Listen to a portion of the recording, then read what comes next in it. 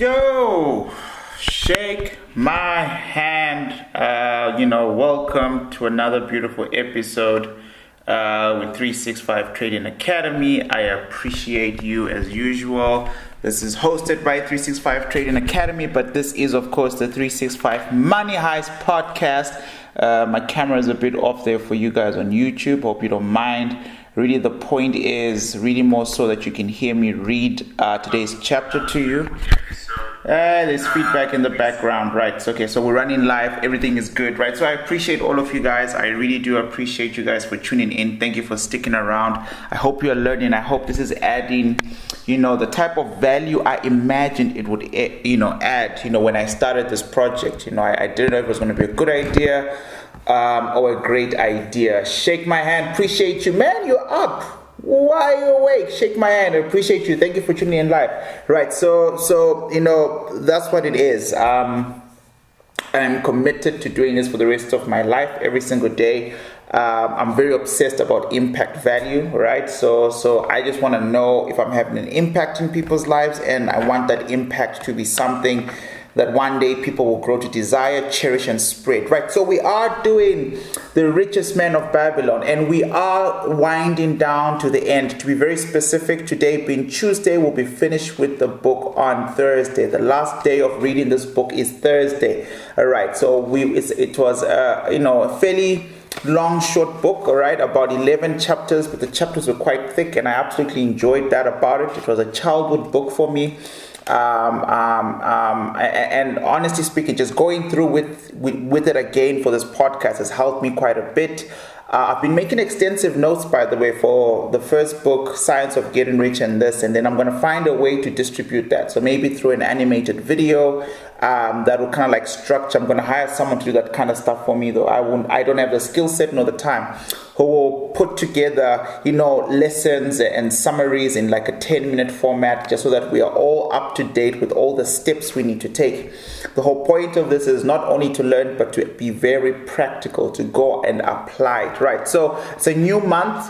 Today is the 1st of February. My hope is if you've been following the podcast by now, today, you should have started your first 10% savings journey, right? Your first 10% from January income, if you have an income. But remember, saving 10% is nothing to do with a job. It has nothing to do with a fixed income. Saving 10% is simply, if someone gives you $10, $1 must go towards your future. If someone gives you $100, $10 must go towards your future. Your salary, 10% of that. If you're not used to it, if you have too many expenses, there are many other laws that we went through that would need your actual practical application and support. For example, I just want to quickly fix this. There we go. Right. For example, addressing the issue around the 7 cures of a lean purse. The point is, you are only going to start building wealth when you start building wealth, right? So let's get on that. Right, so chapter 9 today is the clay tablets from Babylon. Chapter 9 today is the clay tablets from Babylon. Yesterday's chapter 8, by the way. If I ever get back to traveling around financial seminars, which seems to start in June, July. I was hoping to start a little bit later into the year, like August, but I do have 3 bookings in July already. It's something I normally spend the first day on. All right. Chapter 8 yesterday is something that I preferably like to spend an entire day on. And because statistically speaking, a lot of people are stuck in this world of debt. All right, so chapter 8, just a couple of quotations. Ill fortune pursues every man who thinks more about borrowing than repaying, right? More about borrowing than repaying. That's a very, very big thing, right? Ill fortune will always follow you. Being young and without experience, I did not know that he who spends more than he earns is sowing the winds of needless self-indulgence, from which he is sure to reap the whirlwinds of trouble and humiliation. So I indulge my whims for fine, remnant, and both luxuries for my good wife and our home beyond our means. It was very dangerous year's time. He was spending more than he could keep. He was not investing, and he would over borrow and not repay. And that stuff comes back. I mean, I am no stranger to the downs of financial lives. Like we've been kicked out, but when they kicked us out, you know, back then it wasn't just you're evicted. It was you're evicted and you can't live. You know, you leave your furniture behind. So everything that we owned, every single possession, you know, it was an illegal attachment, right? Because later on we found out that they should at least give us our beds, you know. So I've been through a lot of those things around debt. The debt then was specifically failure to comply with rental payments because I had no money. I was broke. I was like completely waxed out. My trading at that particular time was close to zero, not doing extremely well. My living conditions for my trading psychology were absolutely terrible. I mean, there's so many things that happened, but at the center of it all, as long as I remember that I am responsible for where I am in life, the externals don't matter, right? So I had to quickly figure that stuff out. But debt is like a cancer, guys. We have to focus on that. In fact, you know, the only thing I would suggest you do, you know, if you're following the principles of science of getting rich and Richest Man of Babylon, is you do your 10% and then you focus on debt. You focus on removing the debt, right? So anyways, that's what we covered yesterday around, you know, the issues of debt and how dangerous debt can be. And I think that was absolutely important, right? So now let's move to Chapter 9 today, which is the clay tablets from Babylon. The clay tablets from Babylon. If I remember this chapter, there's like a back and forth of letters. It's the chapter with the letters, right? So we're going to read a couple of letters between someone and their so-called professor. And we're going to learn some very important things. The clay tablets from Babylon, right? So you remember at the beginning of the book, Akkad is a scribe. All right, so all that stuff, they're wrapping the book up, they're going to tie it up together, right? So right at the beginning of the chapter 9, the clay tablets from Babylon is Nottingham University. The date is October the 21st, 1934. Second World War was about to end, right? So Hitler goes crazy again, and there's a Second World War up until 1935. But 1930s is quite significant. There's the Great Depression, which is the toughest time and one of the biggest world-class economic crashes, where Goldman Sachs emerges and actually gives a new shine inside of financial markets because they outbid the market and actually are part of a big resuscitation of the economy back then.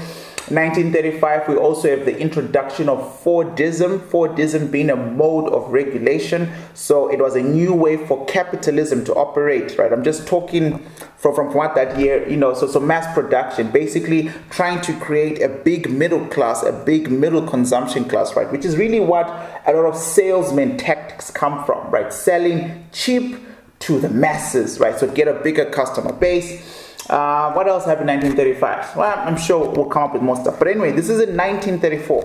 So the letter then starts. My dear professor, the 5 clay tablets from your recent excavation in the ruins of Babylon arrived on the boat with your letter. So someone excavated these tablets, or when you excavate, you get an archaeologist normally, and they dig, and they find these historical things. So they found the clay tablets. So this is a little bit now into the future from the days of Akkad, and they've excavated the tablets from Babylon. So the letter goes on to say, I've been fascinated no end, and I've spent many pleasant hours translating their inscriptions. I should have answered your letter at once, but delayed until I could complete the transactions with which were attached. The tablets arrived without damage thanks to your careful use of preservatives and excellent packing. You will be astonished as we in the laboratory at the story they relate. One expects the dim, distant past to speak of romance and adventure, the Arabian Nights, sort of things, when instead it discloses the problem of the person named Dabasia, right? Dabasia is from the previous chapter, Dabasia to pay off his debts. One realizes that conditions upon this old world have not changed as much in 5,000 years as one might expect. So it's been 5,000 years in 1934, right? So, okay. It's odd, but these old inscriptions rather rag me, as the students say. Being called a professor, I am supposed to be thinking.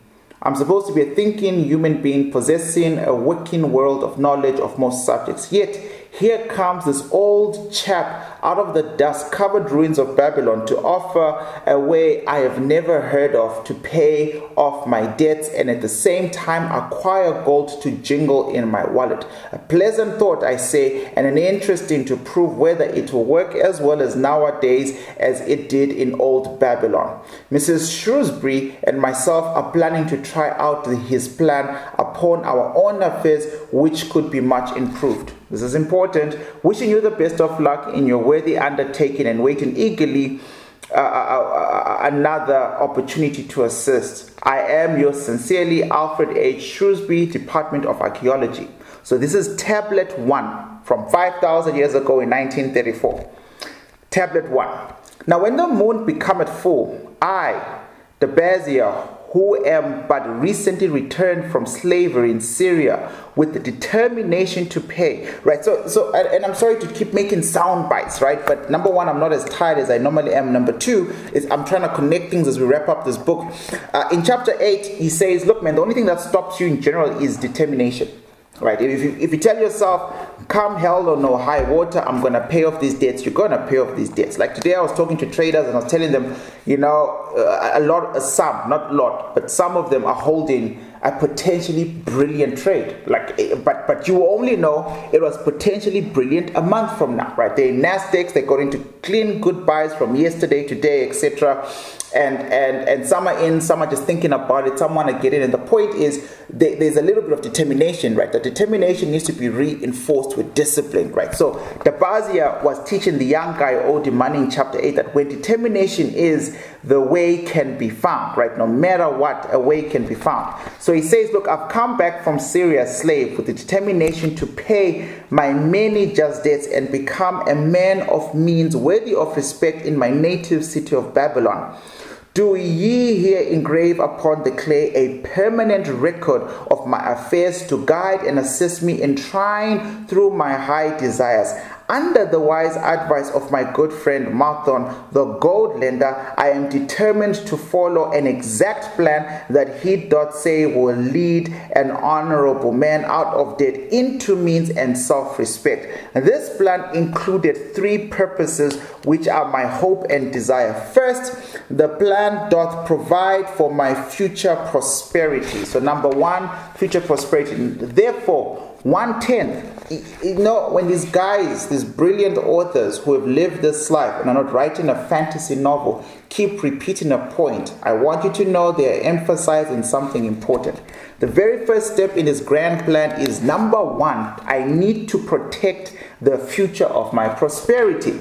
Therefore, 1/10 of all I earn shall be set aside as my own to keep. For Marthon speaketh wisely when he saith, that man who keepeth in his purse both gold and silver, that he need not spend his good to his family and loyal to his king. The man who hath but a few coppers in his purse is indifferent to his family and indifferent to the king.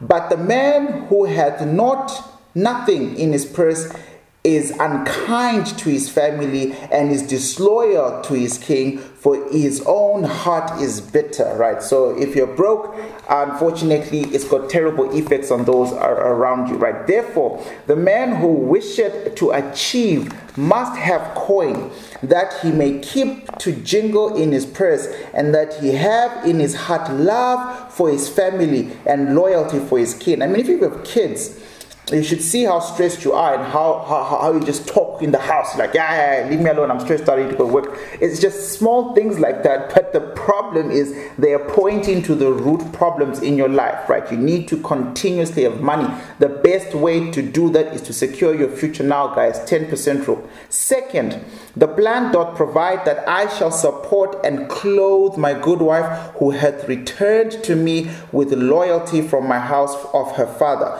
For Marthon doth doth say that to take care of a faithful wife putteth self-respect into the heart of a man, and addeth strength and determination to his purpose. Therefore 7/10 of all I earn shall be used to provide a home, clothes to wear, and food to eat, with a bit extra to spend, that our lives be not lacking in pleasure and enjoyment. He doth further enjoy the greatest care that we spend not greater than 7/10 of what I earn for those worthy purposes, wherein lieth the success of the plan. I must live upon this portion and never use more, nor buy what I may not pay for out of this portion. So now we've got this map. Let's say you earn $10, whatever it is out of a percentage. 70%, he says, take care of your house, take care of your family, take care of the standard of living that you can afford. Make it pleasurable, so that it is important that you value what it is that you're doing. If you have a family around you, take care of them, right? It's called pay yourself first. Waking up in the morning is much more exciting to get onto the hustle if you're enjoying the fruits of your labor, right? So you got 7 out of 10 going towards that, and you've got 1 out of 10 going towards your debt. All right. I feel like we're literally all on the same page there. Right, now, tablet number 2, I believe, is the next one. So I want to make sure I read everything on tablet number 2, on tablet 1. But he doth further enjoy the greatest care we spend no greater than 7/10. Yeah, I did. So tablet number 2. Third, the plan doth provide that out of my earnings my debts shall be paid. So there'll be no magic money to pay off your debts. That's another thing I did as a terrible mistake back then. I kept waiting to increase my income. Debt was bad, very bad, but I had social capital to some extent. I was a nice guy, and because of that, a lot of people understood my situation, which was good, and so it bought me time. But as the longer, more time I got, which was them being kind to me, which was the kindness I needed at that time, but I didn't have the right mindset to use that kindness appropriately. What I did do was almost ignore the debt, because people would be nice and understanding. Number 1. Number 2, my income could only do what it could do. So it could only sustain us. It could feed us. It could forget about clothes. It could do the basic, minimum basics, like just get us from point A to B, right? Everything, standards of living completely collapsed. Everything was being sold left, right, and center. First the cars go, then the motorbikes. Then you blow another trading account. Then that has to go. And then the loan to refund. And then you're in trouble. So you have to sell the furniture. Things just started to leave bit by bit. But over and above, the cure, the principle in here is, from what you believe is little, it is little, it can only do little, there is your solution. The seed for your solution is in this. Start to sacrifice now, and he says, and I'll read it again, doth provide that out of my earnings my debts shall be paid. Therefore, each time the moon is full, so after a month, 2/10 of all I have earned shall be divided honorably, fairly among those who have trusted me and to whom I am indebted. Thus in due time, with all my indebtedness will be surely paid. Therefore do I engrave the name of every man to whom I am indebted and honest about my debt.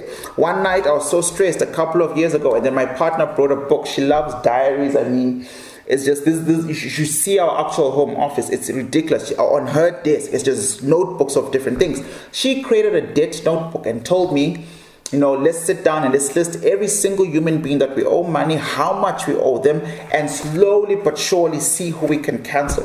Back then, I didn't do it this way. So what I did was I targeted one person at a time, just so I was in a rush to cancel names, right? And other financial practitioners actually have a better hack. There's a better hack.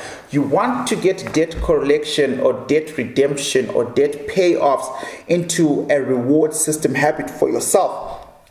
And the best way to do that is to take the most money you can sacrifice and throw it at all the smallest amounts that you owe. So the little debts that if you owe someone $5, $10, $20, $30, and $500, you want to smoke all those small monies. first with the biggest bang, and then moving forward you want to have a consistent set amount. In here it's 2/10 of your income towards that big giant, just consistently just slicing it. When I registered for my PhD, and my supervisor was explaining to me that, you know, as much as I've got a lot of things going on, I have to just think about my PhD as an elephant. So there's a saying that goes, how do you eat an elephant? And the answer is, you can't just sit down and just destroy it, right? It's one slice at a time.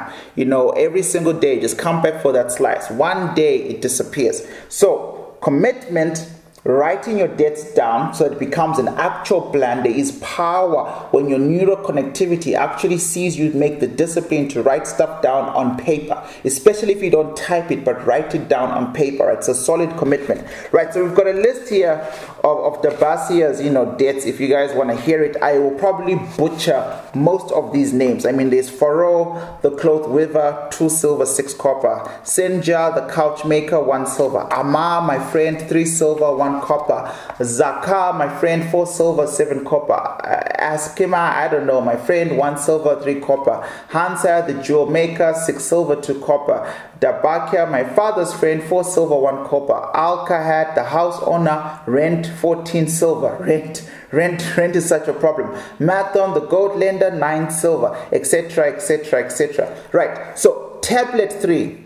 To these creditors do I owe in total 119 pieces of silver and 141 pieces of copper. Because I did owe these sums and saw no way to repay in my folly, I did permit my wife to return to her father and did leave my native city to seek easier wealth elsewhere, only to find disaster and to see myself sold in the degradation of slavery. Now that Mathon doth show me how I can repay my debts and small sums of my earnings, I do realize the great extent of my folly in running away from the result of my extravagances. Therefore, I have visited my creditors and explained to them that I have no resources with him to pay except my ability to earn, that I intend to apply 2/10 of all I earn upon my indebtedness evenly and honestly. This much I can pay, but no more. Therefore, if they be patient in time,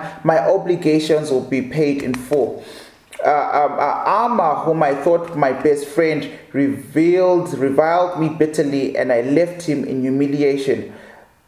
Berijek, the farmer, pleaded that I pay him first, as he did badly need help. Alkat, the house owner, was indeed disagreeable and insisted that he would make me trouble unless I did soon settle in full with him.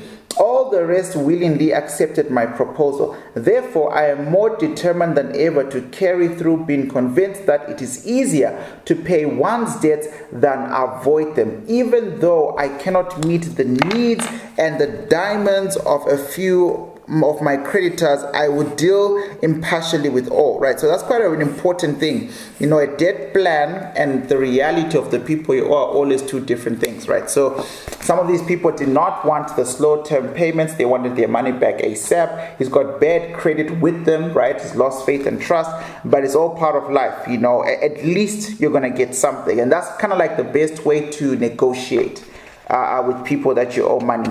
Again, the moon shines full. I have worked hard. This is tablet 4. Again, the moon shines full. I have worked hard with my free hand. My good wife had supported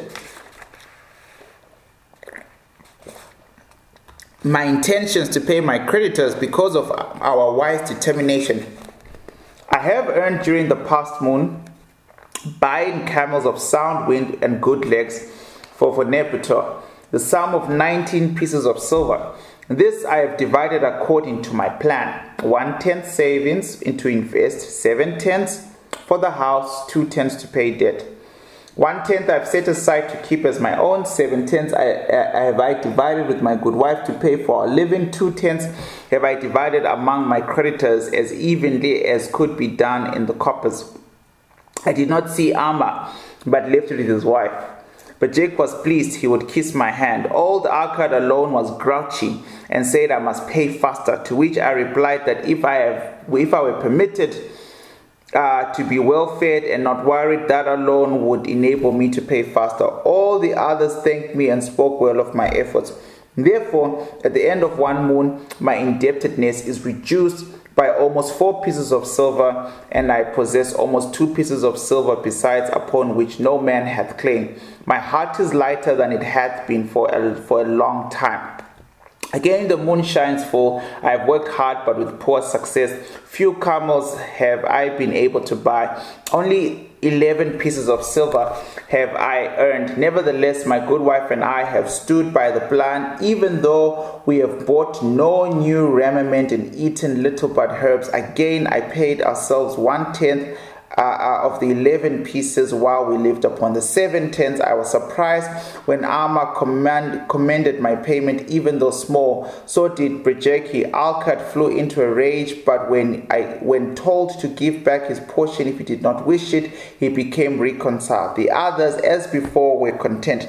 Again, the moon shines full, and I am greatly rejoiced. I anticipated a fine herd of camels and bought many sound ones. Therefore, my earnings were 42 pieces of silver. This moon, my wife and myself have bought much needed sandals and raiment. Also, we have dined well on meat and fowl. More than 8 pieces of silver we have paid to our creditors. Even Alkat did not protest.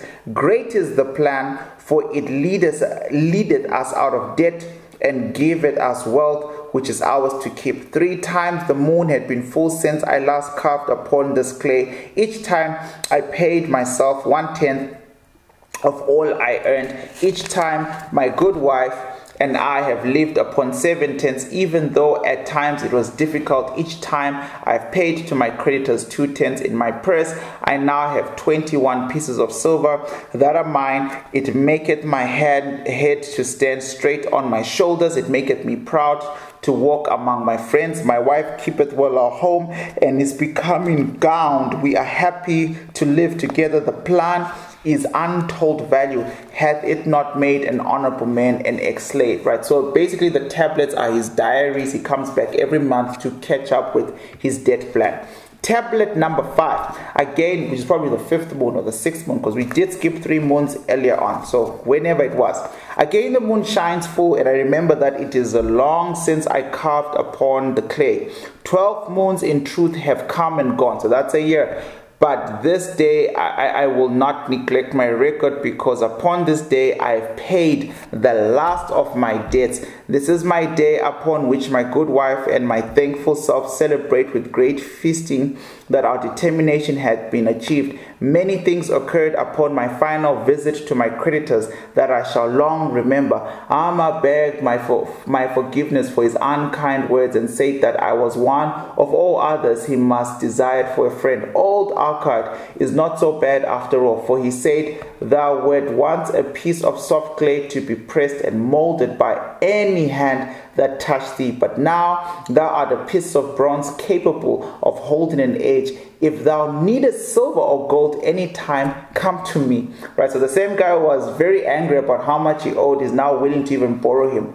Nor is he the only one who holdeth me in high regard. Many others speak differentially to me. My good wife looketh upon me with a light in her eyes that doth make a man have confidence in himself. Yet it is the plan that hath made my success. It hath enabled me to pay all my debts and to jingle both gold and silver in my purse.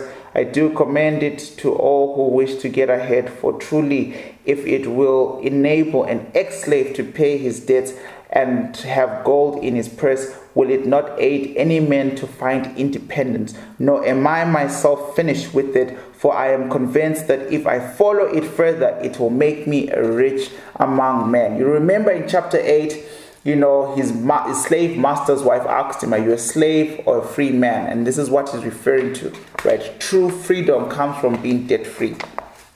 All right, so we got a snippet of what the 5 tablets have, and then now a new letter is the next page, on page 152.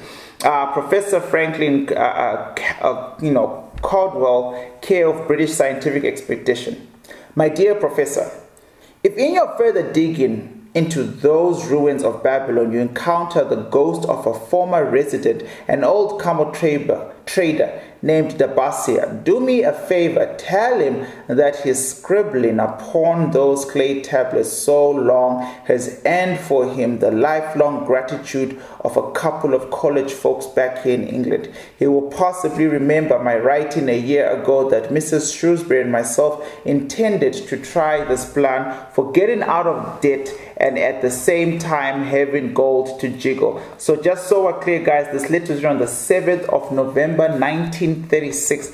The first letter was written in 1934, if I'm not mistaken.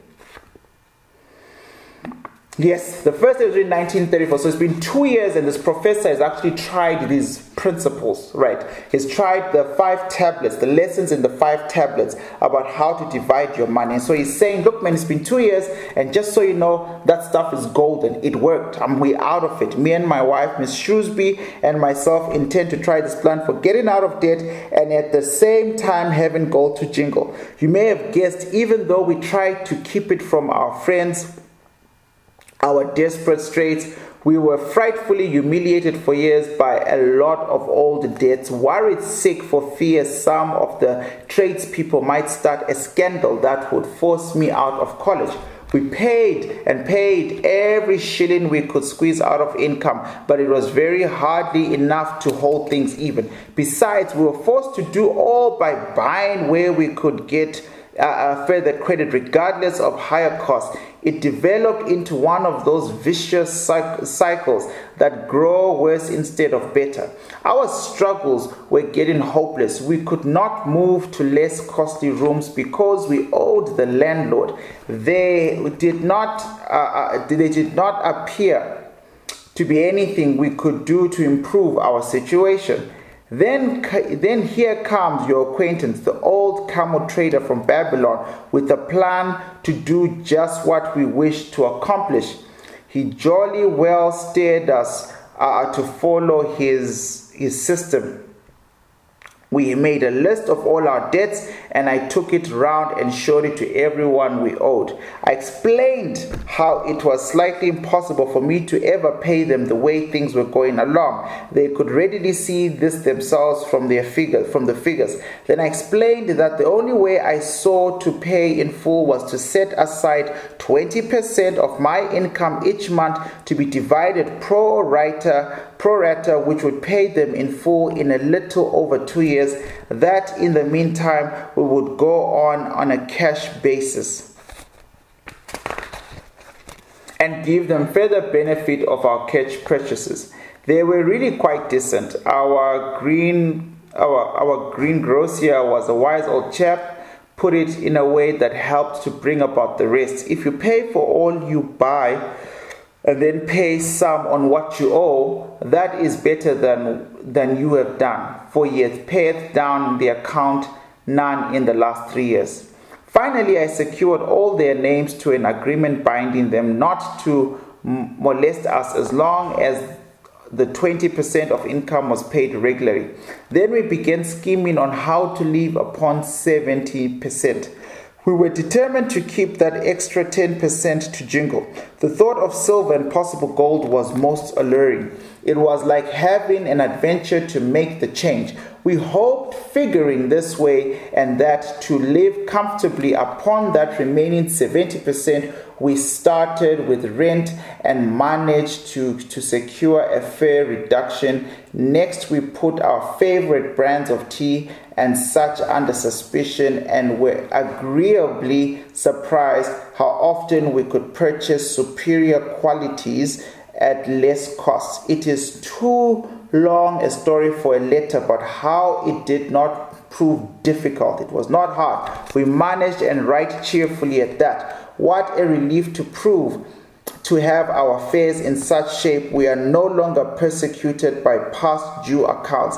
I must not neglect, however, to tell about the extra 10% we were supposed to jingle. Well, we did jingle it for some time. We don't laugh too soon. You see, that is the very spot that is a very sporty part. It is real fun to start accumulating money that you do not want to spend. There is more pleasure in running up a surplus than there is in spending it. I mean, I couldn't agree more. My most favorite times in the markets is going to buy stocks, crypto, NFTs. I buy a bit, but I'm not yet fully in it. I mean, I understand it completely and I like it, blah blah blah, but I'm quite a classic guy, so it takes me a little bit of time to quickly jump onto the next big hot trend. But I very much love reinvesting my funds. I love paying myself. The idea that there is a future where my right now is good, but my future could be 10 times better is exhilarating. And also I was kind of like raised by my parents, but my old man's words still stick today. He used to say something crazy. It's not crazy, it's actually a scripture. It says the righteous man leaves an inheritance for his children's children. And so that's kind of like the thing that got me stuck at about the age of 25. I was like, damn, children's children, right? So it's one thing to be able to put your kids at private school. It's another thing to make sure that you can also put your grandkids in private school in the event that your kids can't do it, which they should be able to do it. But it's your job as this kind of the lead of the generation that you're in right now for your family to provide an inheritance for your children's children. And there's a lot of pleasure. For me, over time, I am 10 times more addicted to buying a new coin that might go flat or up than I am in buying a car. Cars no longer excite me. I'm 10 times more addicted to buying another property to add to the kids' trust than fancy stuff. I mean, I don't even do lifestyle content, so let me just shut up about that kind of stuff. But anyways, the point here is, the professor is saying, look man, I started to get excited. It became real fun. It became a sport to start accumulating money that you did not want to spend. There is more pleasure in running up such a surplus than there could be in spending it. After we jiggled to our heart's content, we found a more profitable use of it. We took upon an investment which we would pay that 10% each month. So they put the 10% in there. This is proven to be the most satisfying part of our regeneration. It is the first thing we pay out of my check. There is a most gratifying sense of security to know our investments are growing steadily. By the time my teaching days are over, it would be a snug sum, large enough so the income will take care of us from then on. All this out of the same old check. Difficult to believe, yet absolutely true. All our debts being paid gradually, at the same time our investments increasing. There we go. So doing both with the little that you have. Besides, we get along financially even better than before. Who would believe that could be such a difference in resulting being following a financial plan and just drifting along? At the end of next year, when all our old bills shall have been paid, we will have more to pay upon our investments besides some extra travel. We are determined never again to permit our living expenses to exceed 70% of our income. Now you can understand why we would like to extend our personal thanks to that old chap whose plan saved us from our hell on earth. He knew he had been through it all. He wanted others to benefit from his own better experiences. The whole point of the podcast is to make sure we make an impact and that other people get to benefit benefit from a lot of my own bitter experiences. Now, that is why he spent tedious hours carving his message upon the clay.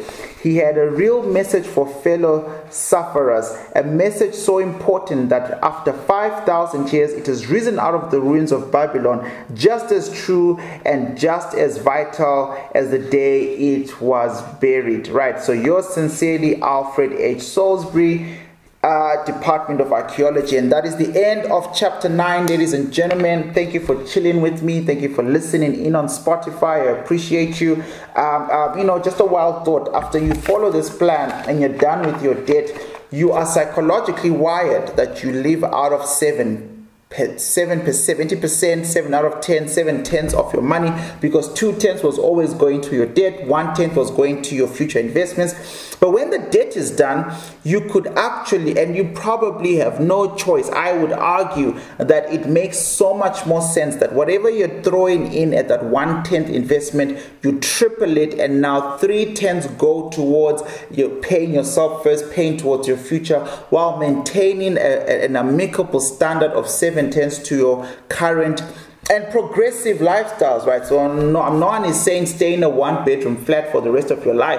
And I'm simply saying understand where you are financially. But yeah, I don't want to talk for too long. It's been a beautiful reading. I appreciate you. Tomorrow is Wednesday. We'll be doing chapter 10, which is the luckiest men of Babylon. And then on Thursday, sad as it is, we'll be calling an end to the book as we look at a very short chapter, chapter 11, which is actually quite an interesting, historical graphic of Babylon. And then, ladies and gentlemen, we will then be moving towards our third book. I've got all our books and I've already started making notes, for the podcast, and by tomorrow I'll have made up my mind in terms of themes, right? Building up each thing. I'm quite split between these two books. So I would like us to either look at Dr. Joseph Murphy. Joseph did his PhD in an entire PhD in wealth building. So I've got all his copies. I've got Think Yourself Rich by Joseph Murphy. I've got Mental Antidotes, probably by the bookshelf. It's not next to me right here. Mental Antidotes, The Poisons of the Minds. But I'm also thinking about getting into Happy Money by Ken Honda as book number 3 next. So I'll have to really just think through, and then after that I think we'll have done enough of very abstract level books so far. I think Science of Getting Rich, Richest Men of Babylon, and one of these two would have done enough to then get into what I'm going to call a Napoleon Hill teaching series. Now let me tell you a quick story, just a quick story. Now repeat the story later on. This is Think and Grow Rich by Napoleon Hill. This book is brilliant. It's sold over 10 million copies. It's it's a classic. I've already bought another clean copy for my son who's 7 to get it one day in the future. So it's a little gift thing that we're creating for the kids. And for my daughter as well. It's a classic. It's a must read. But Napoleon Hill, when he was told by the richest man in the world, Andrew Carnegie. Andrew Carnegie was this multi-billionaire in the 1920s, 1918s in the steel industry in America back then. And he told Napoleon Hill, go and do your research, man. Go sit down and talk to the richest people in the world and figure out how they're doing a certain way, how they're getting rich. So figure it out. Do a whole research. It took Napoleon Hill 20 years to put together this. But what a lot of people don't know is this is not the original book of Think and Grow Rich, the one that you're buying right now. Right. So they have this group of people called Masons, Freemasons, Masonaries across the world. They operate in lodges. People speculate the stuff that they do. It's not Illuminati. It's very different. I'm speaking fast because it's the end of the podcast. Right, so now Freemasons, guys, are guardians of knowledge passed on from time to time. My little brother is doing his level 2 with the Freemasons. So that's all I'm going to say. Right, there is 36 levels. I would love to join them because I love knowledge and information, but I don't have time. So maybe 2 years from now, I will then, become a student there. But the point is, now, the Masonry stuff goes way back. It's like those classic Rockefeller rich families that go way back in time, way back. In the town I'm in Grahamstown, there's a Masonry hole, an actual Masonry hole, right? So it turns out when Napoleon Hill's book was about to come out in the 1970s, the very first book, Think and Grow Rich, Henry Ford, the guy who created Ford, right? People know Ford, the car, but you can also talk from a socio-economic level. You talk about Fordism because he literally changed how rapid capitalism became on a global scale by introducing the assembly line, which changed how people work, and also increased global output, was okay with paying high wages, and also created a new class structure for capitalism. We talk about all these fun things, another time. But the point is, Henry Ford back then was part of the Masons, right? And he did not want this information coming out.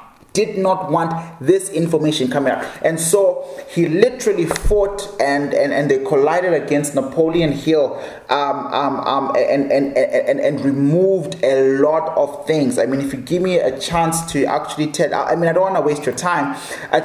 But the point is, I could not for 3 years get the original copy of the book that preceded Think and Grow Rich, which is called The 16 Laws of Success, and I finally have it. It's 1,000 pages. Think and Grow Rich is 300 pages.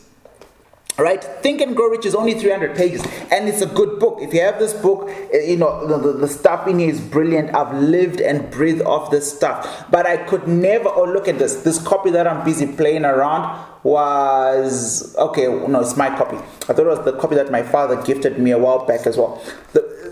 Imagine this book being the watered down version, and this book has changed my life and many lives. And then imagine what the actual original manuscript is going to have. So I would like us in the podcast to sit through the 16 Laws of Success, but it's a big reader. It's 1,000-page reader. I have finally found a place where I can actually buy a physical copy. It's very expensive, but we need it here in the podcast. And so as soon as shipping is done and I get a copy, we will be in the middle of doing, one of these two books that I just read out, and then we would then jump onto that. I would far much more rather read that version first with you, because it'll be the first time I'm going through it as well, and then jump onto Think and Grow Rich, which is apparently the watered down version, which is phenomenal, right? If you've just read Think and Grow Rich, then in your hands is phenomenal power. But I want us to read the original version that was removed off the shelves in 1918 and kept a secret and guarded by what is known as the Napoleon Hill Foundation, right? Which they've been around and still are in operation, even though most of these old guys are dead. Right, guys? I appreciate you. I know I was mumbling and got too excited. It's just that when payment went through and I actually got confirmation that I'd found the original manuscript and was being shipped to Africa, I got so excited. I got very, very excited. So I can't wait to do that on the podcast. It will be the longest series we've done. But guys, in there is everything that we need to know, right? Shake my hand, everybody. I appreciate you one more time. Thank you for listening. Have a good night, man. Thank you for tuning in, and I'll see you tomorrow for another episode. Goodbye. Peace.